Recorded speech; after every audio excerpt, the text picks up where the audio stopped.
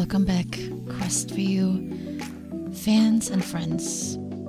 Thank you for joining me for another episode of this podcast that is here to inspire and motivate you to become your best self. And today this is probably most true because I come to you with another interview and you are really in for a treat today. If it is your mission to make changes in your life, if you want to get from a place of stagnation, status quo, to just up-level your life a little bit in whatever area is on your mind, then today is your day. You will really get some amazing ideas, inspiration, and actionable items out of my interview with Dave Conley. Dave is a great friend of mine who has an amazing quest story that we touch on in this interview. Most importantly, you're gonna get some really helpful advice from Dave. Dave helps people get unstuck. People that have accomplished major things in their lives, but yet still don't feel like they have it all. And to have it all, which you will hear in this interview, it requires going back to the basics. We talk about food, we talk about movement, sleep, and meditation. Those are 4 key pillars that are critical for Dave's life and well-being, and that he passes on to the people that he helps with so that they also can live a happy and fulfilled life. These are the areas that I also touch on quite a bit in this podcast. Dave literally started over at a point in his life where he was forced to let go. And it is often these dramatic events in our life that make us reflect. But what is so fascinating to me is that it all comes back to the basic things that we sadly have somehow neglected because we either have turned them on autopilot so we don't pay attention to them, or we don't deem them important.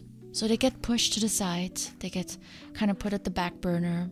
We don't worry about sleep so much because we don't have time. We have more important things to do. We just kind of gobble down whatever food comes our way. We exercise now and then, but we're not really consistent. And let's not even touch on meditation. We sacrifice the basics in order to accomplish bigger things. And yet, when the bigger things crumble, we get back to basics. Because it's the basics that sustain us, not only sustain us, but also help us become our best self. Because it's the basics that make everything else happen in our life. And will hear this very clearly from Dave, how happy he is now because he pays attention to the basics. So I hope you get as much value out of this interview as I did when I talked to Dave in San Francisco, where we met on a beautiful Sunday morning. And I really encourage you to take a couple of these tidbits that he shares and maybe start implementing them. It is the time of goals and New Year's resolutions. It's the time of reflection. And he encourages us to do just that. Enjoy. And I can't wait to talk to you soon. Much love. Hi, Dave. Hey, how you doing? I'm good. How are you? Good. Thank you so much for inviting me to your beautiful place here in San Francisco. My pleasure. I always love coming to San Francisco. I never do much, but when I have the chance, I like coming here, especially on a weekend when there's no traffic.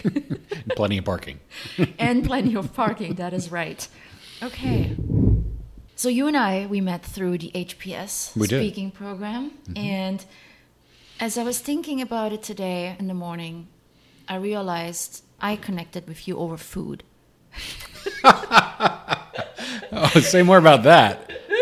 Because that's the best way to connect with someone, right? Like break bread and talk about food. Like we all need food. Like exactly. Food's awesome. Exactly. But I recall that you brought specific food to HPS. I remember seeing avocados and nuts. Mm-hmm. You went to the grocery store, so you didn't have to rely on the packaged food and the restaurant food that we had around us. Yeah. And you even did some grocery shopping for me, which I much appreciated. But this immediately told me that you live very consciously and that you make deliberate decisions. You don't let others or your environment make the decisions for you. Yeah. Tell me more about the importance of making good choices in your life. Well, thank you for noticing the food thing. That's I feel quite good about that, because it feels like I'm modeling the behavior that I want to see in the world, and I'm also very self-conscious about it, because people really notice when you eat something, or if you're a little bit different. They were like, "What's that?" Like when people really notice what I'm eating, I get a little self-conscious of like, well, it's a salad. Go away. Would you like me to make you a salad? So. And I think that's sort of my first lesson to myself, is that it's your meat suit, like it's you, right? Like it's yours. Nobody else is going to really take care of you as consciously and as thoroughly as you can for yourself.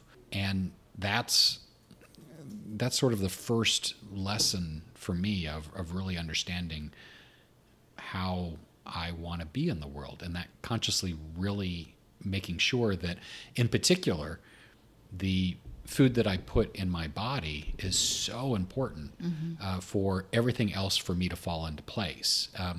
Not to say that you can't eat sort of whatever you want, but you also have to eat really how is going to best carry you in all aspects of your life. And that is a deliberate choice, because there are so many things that are working against you in order to really kind of throw you off and really create outcomes that are probably pretty unintentional for most people. And food, I realize, is, if I don't eat well, it affects my performance and everything. And so often food is just kind of there, put in front of us. Right. And we tend to just eat whatever is there, i.e. not making a deliberate choice. Yep. And only after I consume it, I realize, this wasn't good for me. I feel sluggish now. I feel tired. I think a lot of things start with food, and making good choices about food. When it gets down to it, it's seemingly one of the more complicated things that we do, but also the easiest one, because you have to do it all the time. All the time, right? You can't just say, I've been eating all my life, I'm done now. Right? Like, you have to keep doing it. It's an everyday thing. It's an everyday thing. And that's also one of the things that I like reminding people, is that even if you didn't make like what you believe are good choices for you this meal, there's always the next one. There's always an opportunity to eat really well the next time. No one ever regretted eating well. It's like, I really regretted eating well today. Nobody said that. So you have the opportunity every single time that you open up your pie hole. Is there a specific diet you follow or strategy when it comes to food that is important to you? The way my body and the way that I metabolize things is probably very different than most people. If you and I ate the same things, I might have a pretty different result, only because for most of my life I was very overweight, very out of shape. And so how my body processes food, how my body uses those nutrients is different. And I pay a lot of attention to that. I run blood work on a pretty consistent basis. And when I'm really paying attention to it, I'm doing finger sticks and things on a daily or even more than once a day. Now, I do not recommend that to anyone, because I'm just a nerd when it comes to that kind of stuff. So as far as what I eat and what I don't eat, I honestly don't recommend it either for my clients or for what I do for myself in some ways, because I'm always sort of tweaking and experimenting and seeing how food reacts with me. And it turns out that we are both fairly easy, dumb monkeys when it comes to our food, because we can process so many different things. And we're incredibly complex in how we eat, how much we eat, when we eat, the things and the nutrients that we do take into our body, what our body is calling for, and even how we metabolize certain things. I have worked with people who eat many, many different ways and have been able to dial in a way that works for them to not only eat consistently, for the rest of their life, but also in a healthy way.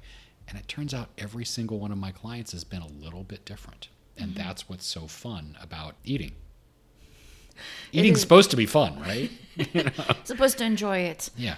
And but I think we often mistakenly think enjoyment means gorging on, bad foods. To me, that over the year has lost the attraction, because now I look at those foods and they look good, but I already know they're not going to make me feel good. So now I'm more in tune with what I know makes me feel good, which is often very simple, plain foods, like, my chicken, my salads, whatever. Everybody has their own, but I think we eat very similarly in a lot of ways, yeah. The connection over food. Right, the connection over food. So you have this phrase, and which I remember was the title of your speech and maybe even of your book that you're working on, Hijack Your Habits. What does that mean? Most of our behavior is based on unconscious habits and how we feel. Meaning if we feel a certain way, we're going to do something. And if we do a certain thing, we're going to feel it. That's pretty much how we work as far as human beings go. And it's incredibly efficient. Over 1 million years of evolution, we've honed this capability of having most of our world completely taken care of, so that we can focus specifically on decision making. If we had to think about how to do everything, we would be losing our minds, right? It's like, I don't have to think about beating my heart. I don't have to think about getting hungry.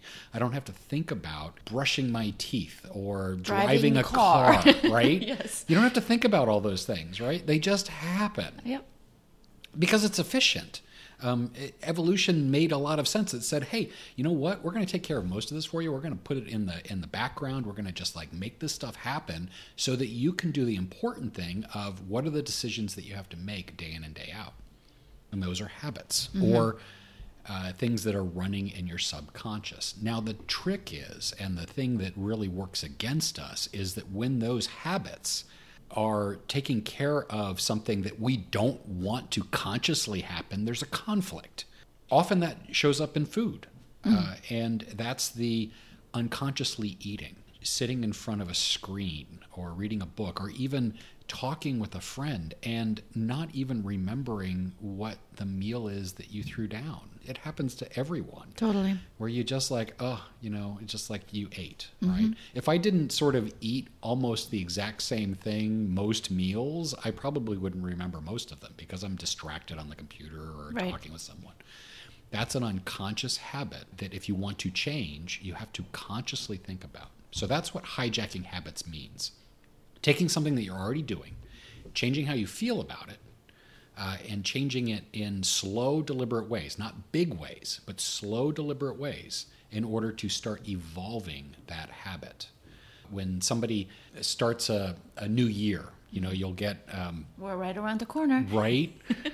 You'll get all I want to do this and I want to do this and I want to go to the gym and I want to get in shape and I want these big things and the previous 10, 15, 30, 40 years you didn't get what you wanted, but you do want it now. So what's going to be different this time? The difference can be this: making small deliberate changes rather than these big, I'm going to go to the gym 6 days a week and I'm going to be ripped by March. Well, by the time you get to March, you're going to be so disappointed and so beaten down and you're like, I'm not doing this anymore. Well, okay.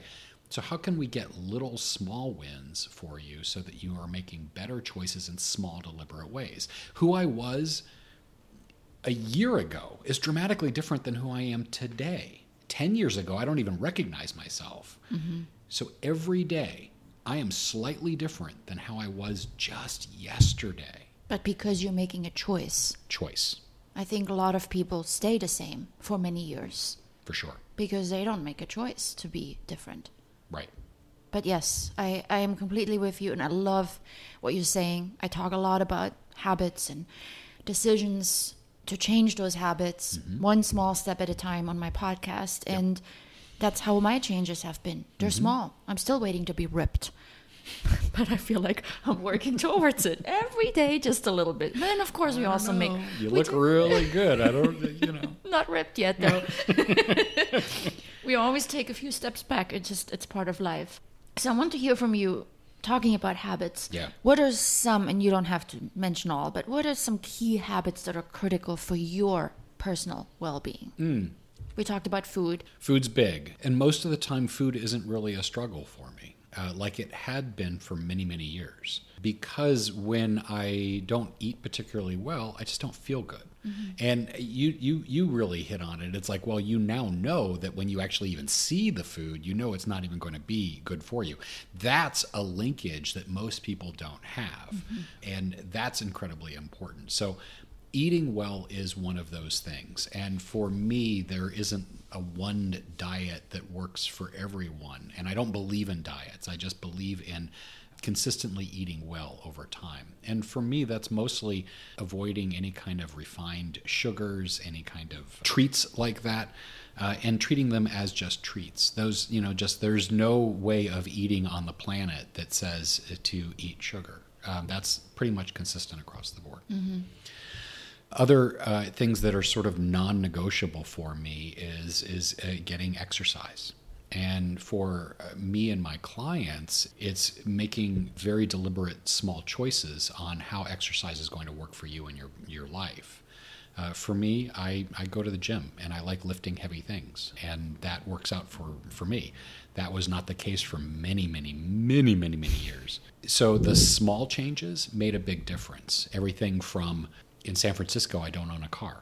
So I walk a lot of places, have movement built into my life. I sit a long time at computers, and so standing at computers. And everybody can do that. Next time you get a box from Amazon, keep the box. You can just put your computer on top of it and stand right there. Yep. Deliberately putting movement into your life, because we live such sedentary lives. We spent most of our existence moving. For a million years, we had to move. This is the first time in history, just in the last 100 years, where we've basically been able to sit on our ass and have food delivered to us. Sleep, everybody who has problems with eating, in my experience, also has problems sleeping. Mm-hmm. And sleeping for me is the number one thing. And so everything I do, I just moved into this apartment that we're in right now. And among the first things I did was put up blackout curtains. Awesome. That was an immediate thing. I didn't even think about it. It's like I'm putting up blackout curtains now. Mm-hmm. So sleep is huge for me. I went from not having any furniture to making sure that the first thing I bought was a great bed. Yeah. One of the most important pieces of furniture you can own. Everything else is secondary. Right. But the bed, you spend 8 hours or whatever long you sleep of your day, every day in bed. So it's better be good. And finally, just meditation. So these four things make my life magic and very much at the center of my universe. If you can master your sleep, that's number one. If you can get some decent food down you, if you can get some movement into your life, and if you notice your life, then you're going to have a pretty banging life. Mm-hmm. So tell me, Dave, these four things you just mentioned, how did they come about? I know of a dramatic event that happened in your life, mm-hmm. and that I would love for you to share if you want to share it. Mm-hmm. Was that also the event that triggered those changes, or have you always lived this way? Thank you for the question, and I'm gonna kind of load this with saying it's a little bit complicated. Mm-hmm. So you're absolutely right. I had this big event in my life. I was a senior technology executive in a job that I just hated. I was smoking a pack of cigarettes a day. I weighed 330 pounds. I was just a hot mess. And my wife of 13 years, she caught a cold, and within a few days, I ended up turning off life support on her. This was this huge, crazy event. And let's put this in context. The context is these crazy events, loss, death, They are a part of our lives. They happen every single day. There are many, many people in San Francisco that didn't make it through the night last night. This is a natural part of how things work. Mm-hmm. In 2020 hindsight, and looking at that event, what I know is true is that I always had it in me to make the changes and choose how I wanted to live. It didn't take an event. And I wouldn't wish those kind of weird events on people to say, hey, I'm Dave. I know the secrets of the universe now that I had something crappy happen to me. No. Mm-hmm. I would never, ever say that. I always had it in me. And in fact, it wasn't that I didn't have the skills or the knowledge or anything. It was me that was standing in front of my way. And it was only because I was slammed into a situation where I had to consciously make choices, because I was so flooded with grief and sadness and distress that I had to consciously make choices, that I realized that I always had that ability to make conscious choices. But it took an event to kind of disrupt your life in a moment of time. Yeah. And I think that's what happens for a lot of people, that we're just kind of going about our days and our lives without reflecting much of, what we have, what you mentioned, we have within us all the time. Yeah. But I believe you gained an incredible amount of insight with that event that, I don't want to say makes you now the expert on it, but I think to a degree, yes, because you took the time, whether it was forced or not forced, but you took the time to reflect on what it is that you are actually capable of doing with your life. So it does make you credible, because a lot of us don't do that. So what were some of the insights that you gained as you were going through this grief? What did you realize? Thank you for calling me an expert. I wouldn't say I am not an expert because I had something crappy happen. I'm an expert in what I do because I realized what was so important in my life. It wasn't the billion-dollar budget or hundreds of people that were working for me. It wasn't the big titled job with the money. It wasn't really even my friends or family or the house that I lived in the suburbs. None of those things, those accomplishments, when it got down to brass tacks, they were pretty meaningless, because they didn't pick me up off the floor. They didn't have me make different choices. That was me. Yep. I had to do that. And I had to make those choices. And the magic of all of this is not only did I always have that capability, that blessing, as it were, when something bad happened to me, I used that energy to change my life. It is my cautionary tale to say to everyone, you don't need something crappy to happen to you. You have the choice right now. Yep. What's so easy about my life right now, and what has been so easy for a couple of years now, is really sitting back and saying to myself, what do I want? And that turns out to be a really big question for people. Mm-hmm. You're not often asked, hey, what do you want?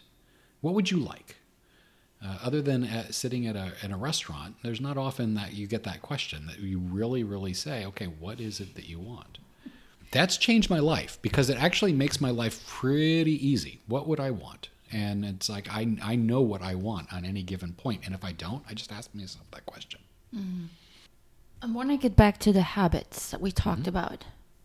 Were there specific habits that helped you get through this difficult time? Yeah. Now I can put it underneath that umbrella of hijacking habits. But one of the habits that most people don't think about is drinking water. Thirst. You don't have to think about it, right? You get thirsty and you drink water. That had completely come offline for me. Wow. I didn't have a sense of thirst. I said it a little bit earlier in that most of our behavior is based on these habits and how we feel. Well, my feeling blotted out the sun, right? Because I was deep in grief. Of course. So my habits came offline. Nothing was pulling me or pushing me in any way, shape, or form, so I stopped drinking water. Wow. I stopped eating. I stopped sleeping. So like the major life functions just started popping out. Fortunately, we have one that's really, really deep inside of us, and that is the will to live. In the oldest part of our brain, the lizard, the brain stem, it only does one thing. It asks, am I alive? What am I doing to stay alive? I want to keep staying alive. That's it. That's all this thing does. Stay alive. Mm-hmm. That, fortunately, was there for me. So it's like, okay, stay alive. What would I have to consciously do in order to stay alive? Drink some water. I had one of those Nalgene bottles, something you could actually see through, right? And I'm like, you know what? I'm going to win this day if I drain that Nalgene bottle. There were some days that was like a pain in the ass, but it was my win. I could do anything else or do nothing at all if I just drank that liter of water. That turned out to be a cornerstone because once you start mastering drinking water, again, this sounds ridiculous, but it is drinking water, then that started to build on itself because it felt good drinking that water. It felt good. It was nourishing and it felt good to accomplish. I could see it, right? Mm. When I started drinking water, that led to, well, I need to move a little bit and move with intention. I need to eat and eat with some intention because I had to consciously think about these things. And this was sort of the trifecta for me: drinking water, eating, moving. We talked about those earlier. Yep. The mindfulness and meditation came in later. But that trifecta started to really blossom into a world of self-development for me. Because that's what turned out to be the most important thing. It wasn't those jobs, it wasn't the house, it wasn't the accomplishments, it wasn't any of those things. It was drinking water. Self-care, right? Self-care. Wow. So it was really about staying alive. Yeah. And your first step to keep yourself alive was not taking care of your finances or you worrying about your job. It was about drinking water. Drinking water. It's pretty incredible. These very basic things in life that we, like you said earlier, have automated. Mm-hmm. We don't even think about it. They're on autopilot. Those are actually, from what you shared, the most critical things. They keep us alive and well if we do them consciously. Yes, exactly. Because when those things inevitably don't go our way, meaning when our body starts to fail us, it will definitely grab our attention. For sure. 100% of the time. And it will ensure that your body will ensure that it has your attention and blot out the universe of your job, your family, and everything else if you get sick enough. Yep. Because you need to be focusing on it. Now, imagine a world where you are always caring for yourself and it supports your vocation. It supports your family. It supports by supporting yourself. You know, you hear the phrase, if the airplane loses pressure, be sure to put your mask on first before you put on somebody else's, before you help somebody else's. Because if you lose consciousness, you can't do anything and you're done. Same idea here. Pay attention to yourself. So that you can be so much more to your family, to those that you love and love you, and to your vocation, to your community, because all of those people, unless they're sociopaths, all of those people want the very best for you. So now you work with people one-on-one. Mm-hmm. You help them focus on themselves, do a little bit of self-care. What do you see most in your clients? What do they need? What do they lack? What is a common denominator? I often work with people who are quite successful in their jobs. Like you were. Yeah, right. I can speak their language. So if you're a, executive or a meaning maker or a thought leader or whatever, like you have a weird, interesting job, like I had a weird, interesting job. And so I could speak that language because that's often a job of loneliness and isolation and an enormous amount of pressure.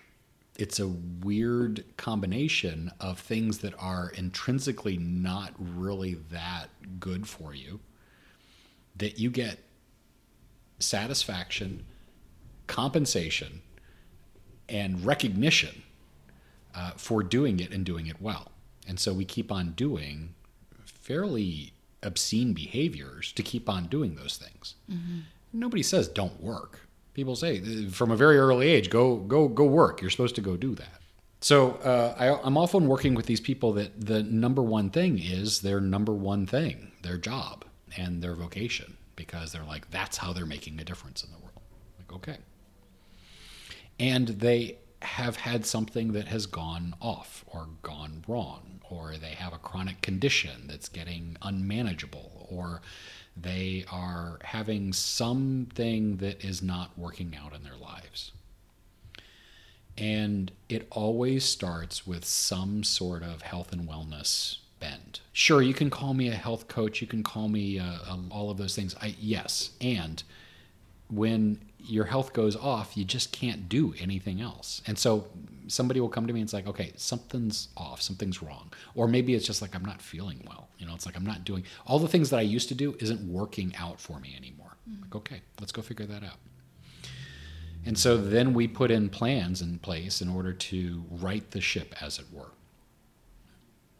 And that's often in the habits that support self-care, because whatever it is that you were doing isn't working for you anymore. And even those that are exercising and believe they're eating well and all of these other things, and they're still feeling like crap, that's where my expertise and the people that I work with really come to bear, of like really teasing apart the human so that we can get something that not only works for somebody to support their entire lives, and figuring out sometimes the crazy, complicated world of what it means to be human. We are both simple and pretty complicated.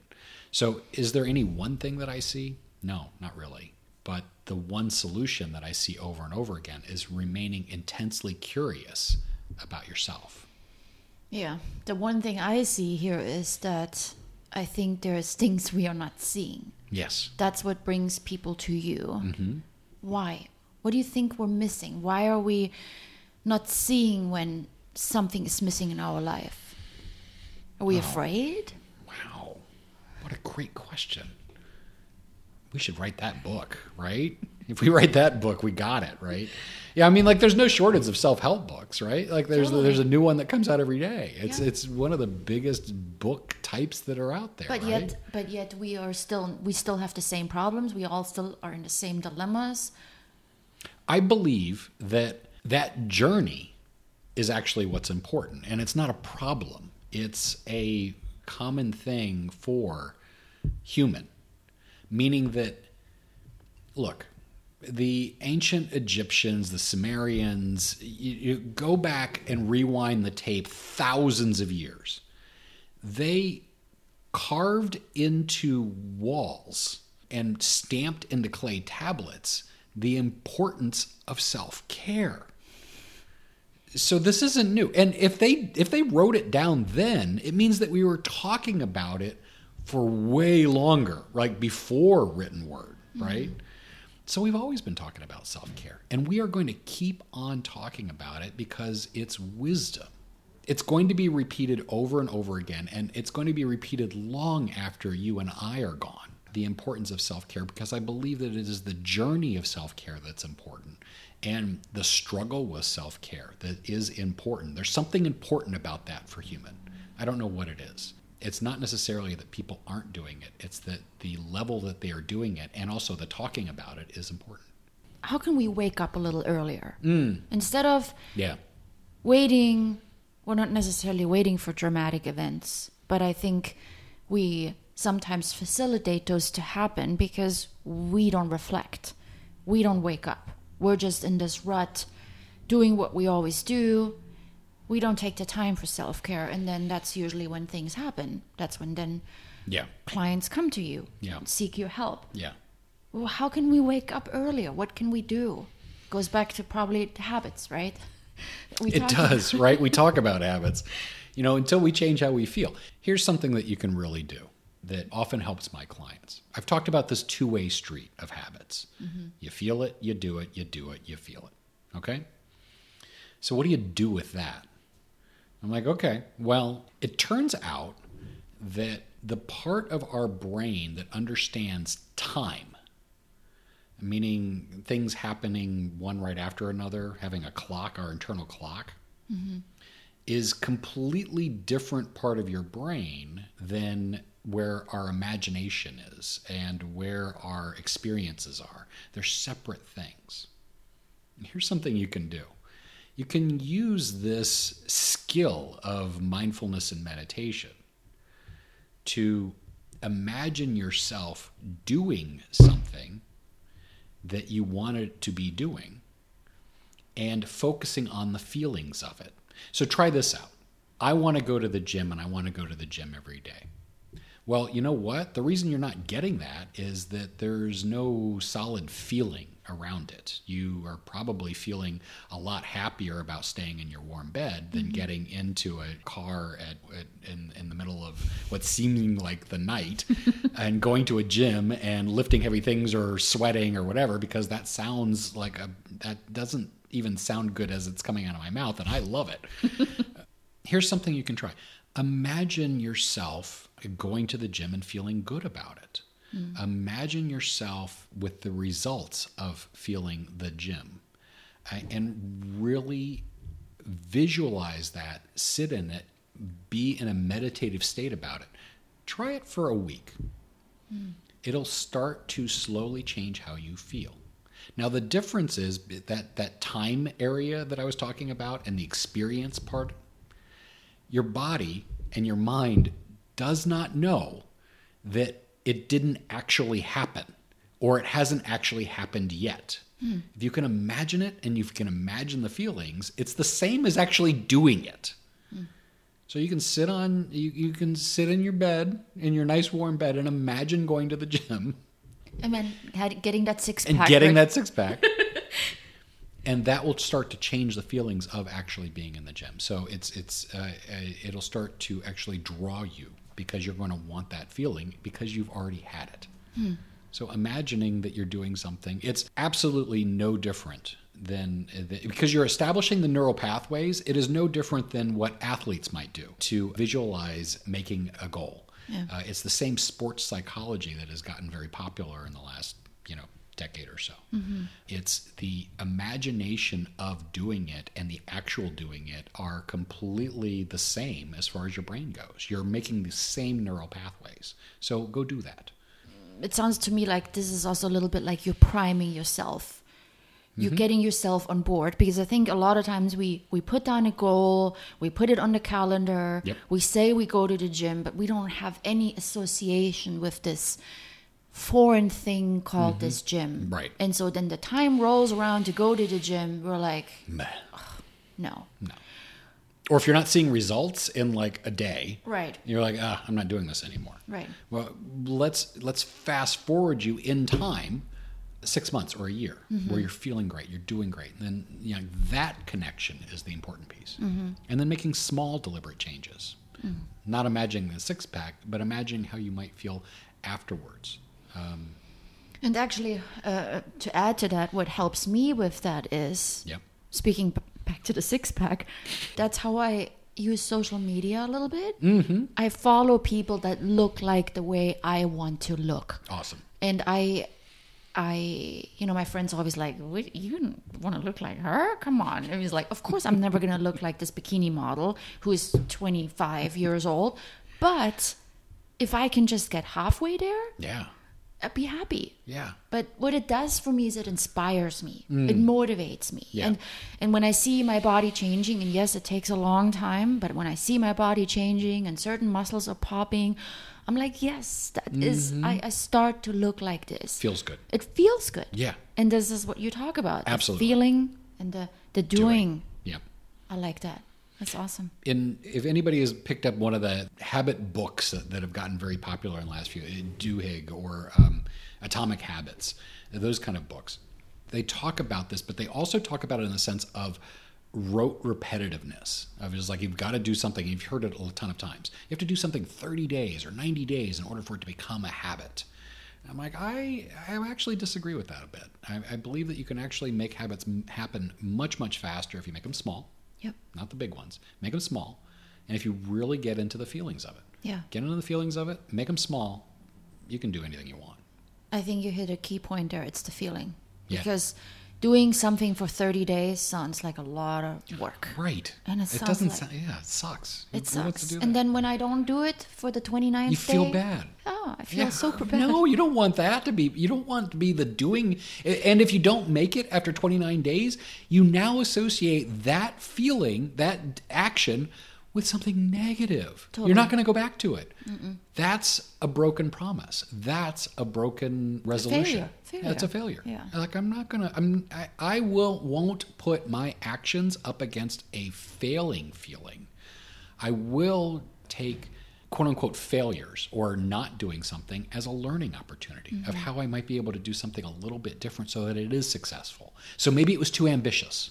If it was 29 days of doing something, maybe it was just a little bit too ambitious. Yeah. So can we get like 30 days of something that's a little bit rolled back? Yep. For me, it was drinking water. I know. That's pretty Water. amazing. Like, how straightforward is that? Like, you have to do it anyways, right? Drink water.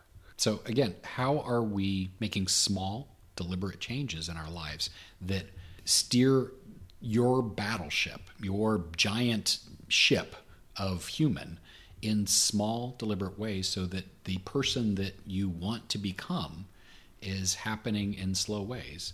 Because the time's going to pass anyways, right? It's that I'm slightly different than what I was just yesterday. And a year ago, dramatically different. I put on 9 pounds of muscle in a year. I would have not noticed that unless I'd actually taken the measurements. I went and had the measurements done. And 9 pounds at my age is crazy talk. That's on like a professional bodybuilding sort of a regime. And I didn't think a lot about that. I wasn't, it was the small changes in my behaviors that allowed me to put on a lot of muscle and strip out fat.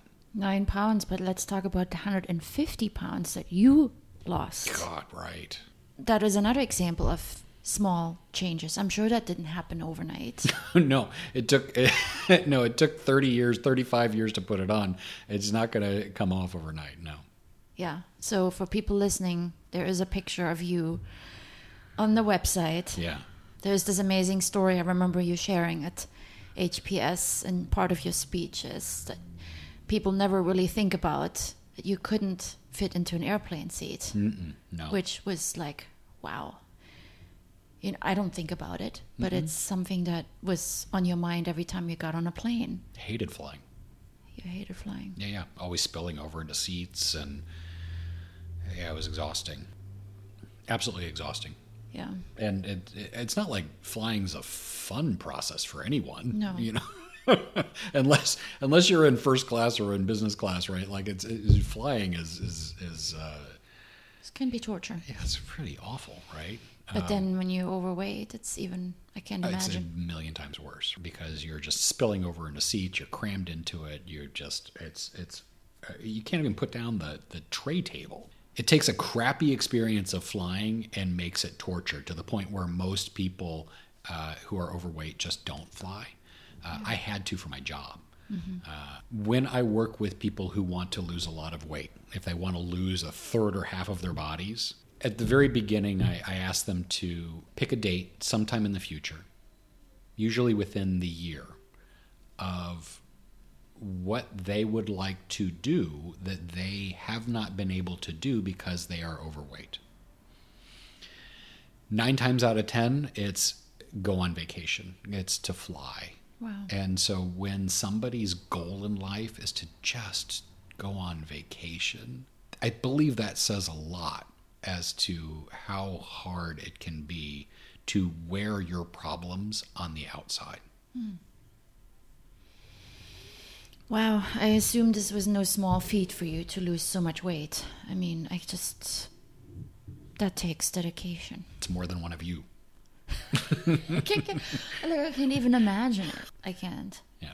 But yeah, I think that makes you an expert.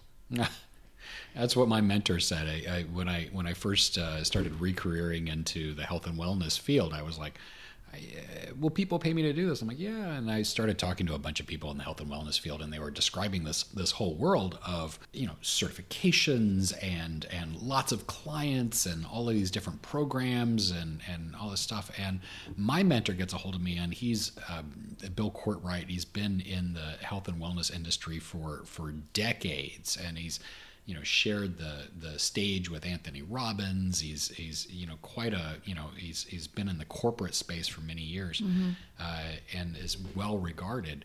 And he said, no, you're not going to do any of that because you're an expert in what you did, because you lost the weight and you're willing to work with others in order to do that. And you were also the senior executive. So you have this trifecta of losing the weight, keeping it off, and being who you were, that you can bring so much more. There's only a few people on the planet that can say that they've done what you have done. But plus, in the end of the day, that's what we want. We want to lose the weight. We want to get to this future date that we set. We don't care about your certificates and classes you took. No. I want to know how you did it. Yeah, well, I mean, like, if somebody is going to go to someone because of the certificates they have, there's lots of those people. Right. If they want to go to someone who has done the work and has fundamentally transformed their lives and ultimately is so much happier and more well-adjusted and really living the life that I could only dream of. Not to say that I don't have weird off days. Everybody does. But I'm so much happier and really am living the life that I want to be living. And that's what often people come to me for, is like I'm just not happy with who I am. When who you thought you were going to be at this time of life and who you actually are not aligned, that's often a crisis. And that's where somebody will knock on my door and say, hey, let's try something else. Yeah, and this time where we reflect is around the corner, New Year's. At least I do. Maybe not everyone, but I think just by the events of this ending of a year, I think a lot of people start to think about, who do I want to be? Another year has passed. We say it. Oh, another year has passed. Well, what have you done in this year? If you're just going through the same motions and routines and you haven't changed, and you're still feeling the same way, well, then maybe you need to go seek Dave. Speaking of end of year, though, one thing that I'm going to ask people to do, because I did it and it really opened my eyes. I want to know. Is I had actually a particularly off Thanksgiving. So coming into the top of December and the holidays, I was not in the best frame of mind. I was a little grumpy. And so everything that was a little bit off in my world, relationships and, if something wasn't quite working, it just made it extra grumpy, right? It's just I was a bit of a grump. Now, mind you, this is not the end of the universe. It was just an off few days, right? Sure. And I started reflecting on my year, and the only thing I could think of was the weird, crappy Thanksgiving I had, right? And so that was sort of blotting out my universe of But then I did this, and this was actually at the prompting of exercises from our mutual friends. And this is what I did. You got a phone, and there's 2 things on it that really made a big difference for me. 1, I got a calendar. And 2, I take pictures. I just looked at all of the pictures that I did over this last 11 months. And I looked at all the calendar entries I just scanned, right? And I started writing down all the cool stuff I did. And all the people that I met, all of the things that I did, all the places that I went. And it went from me being pissed off about Thanksgiving to like, look at the cool year I had. This was great. Just going to HPS or like that experience, that one thing. Mm-hmm. And so I'm going to ask right now, just take a look at those things just to remind yourself what kind of year you had. Maybe like me, you're going to see something every 2-3 weeks. You're like, wow, that was cool. Mm-hmm. Or you're going to see that one thing that made a big difference for your year. Yep. Maybe it wasn't even that good of a thing. And that gives you the opportunity to say, you know what, I want this year to be different. And what are the small, deliberate steps that you're going to do in the first quarter mm-hmm. that is going to make your year everything? Because you had one this last year. It might have just happened. Just take a look at your photos, take a look at your calendar. It made a huge difference for me. I love that. That was a good Thanksgiving grateful exercise. Right? I actually had here in my questions to ask you, do you have times where you fall back or you sink a little, which I mm-hmm. think we all do, mm-hmm. and you just answer that by for sure sharing. You find something small to get yourself back out of it.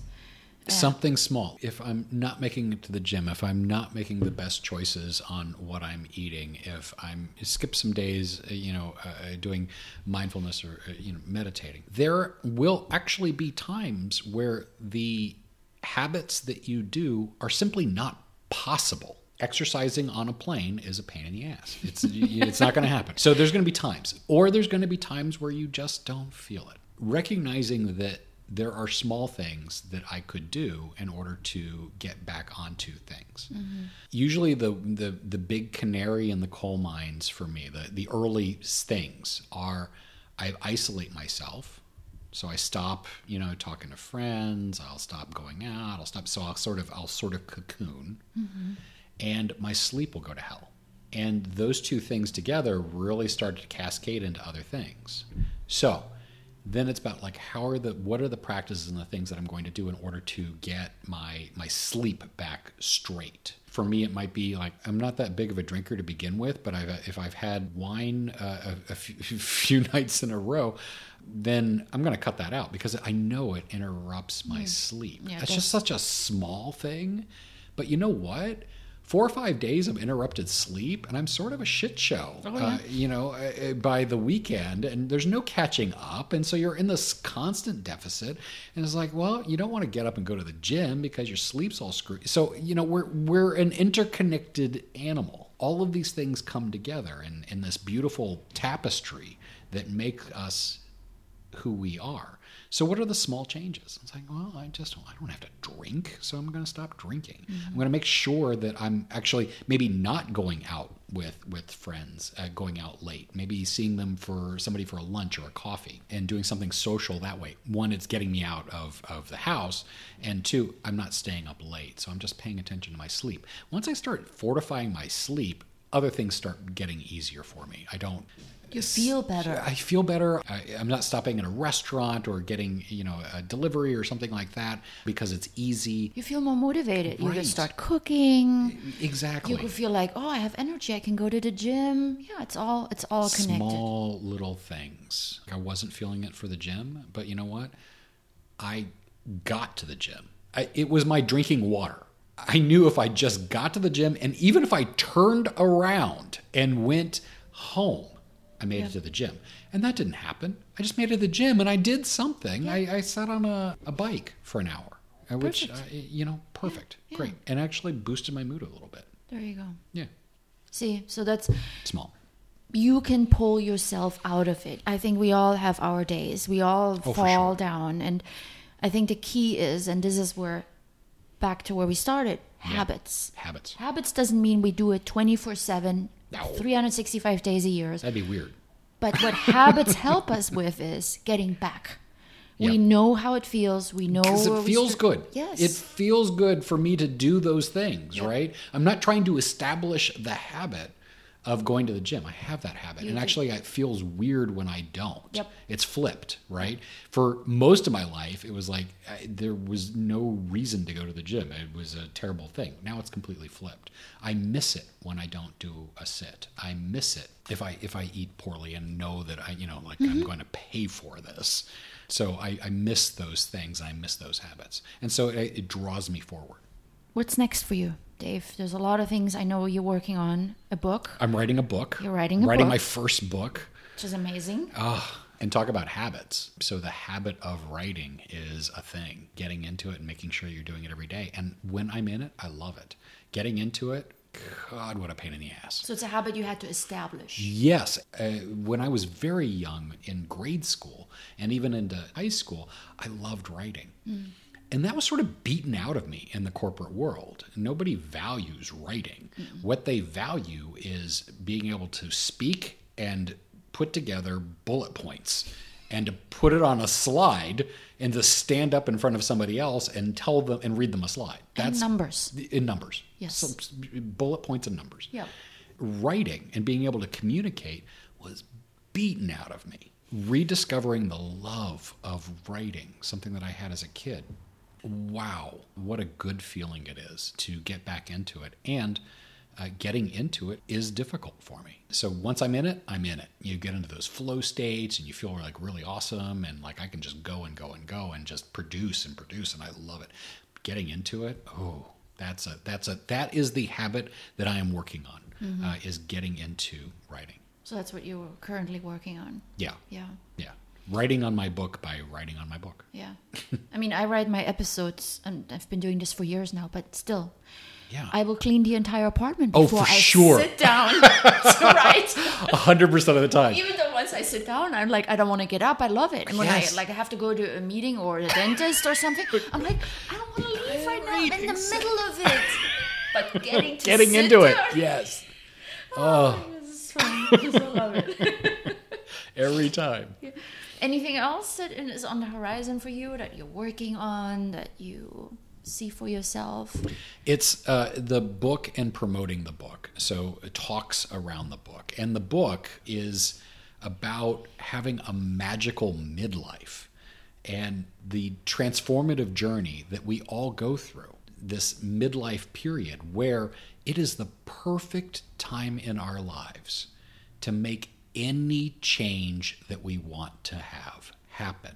And actually, if it's any later than midlife, it has all of its own issues of just getting older. And if it's any earlier, I don't know about for you, but I just lacked the wisdom to make the changes. I didn't know what kind of changes I even wanted in my life. So midlife is the perfect time to up level and make this period of your life so great that you have a great rest of your life. Yeah. So that's my book. Awesome. Well, we'll have to do another episode when the book is out and talk about it. Sounds definitely exciting and something that I can probably use. And I know a lot of people can probably use.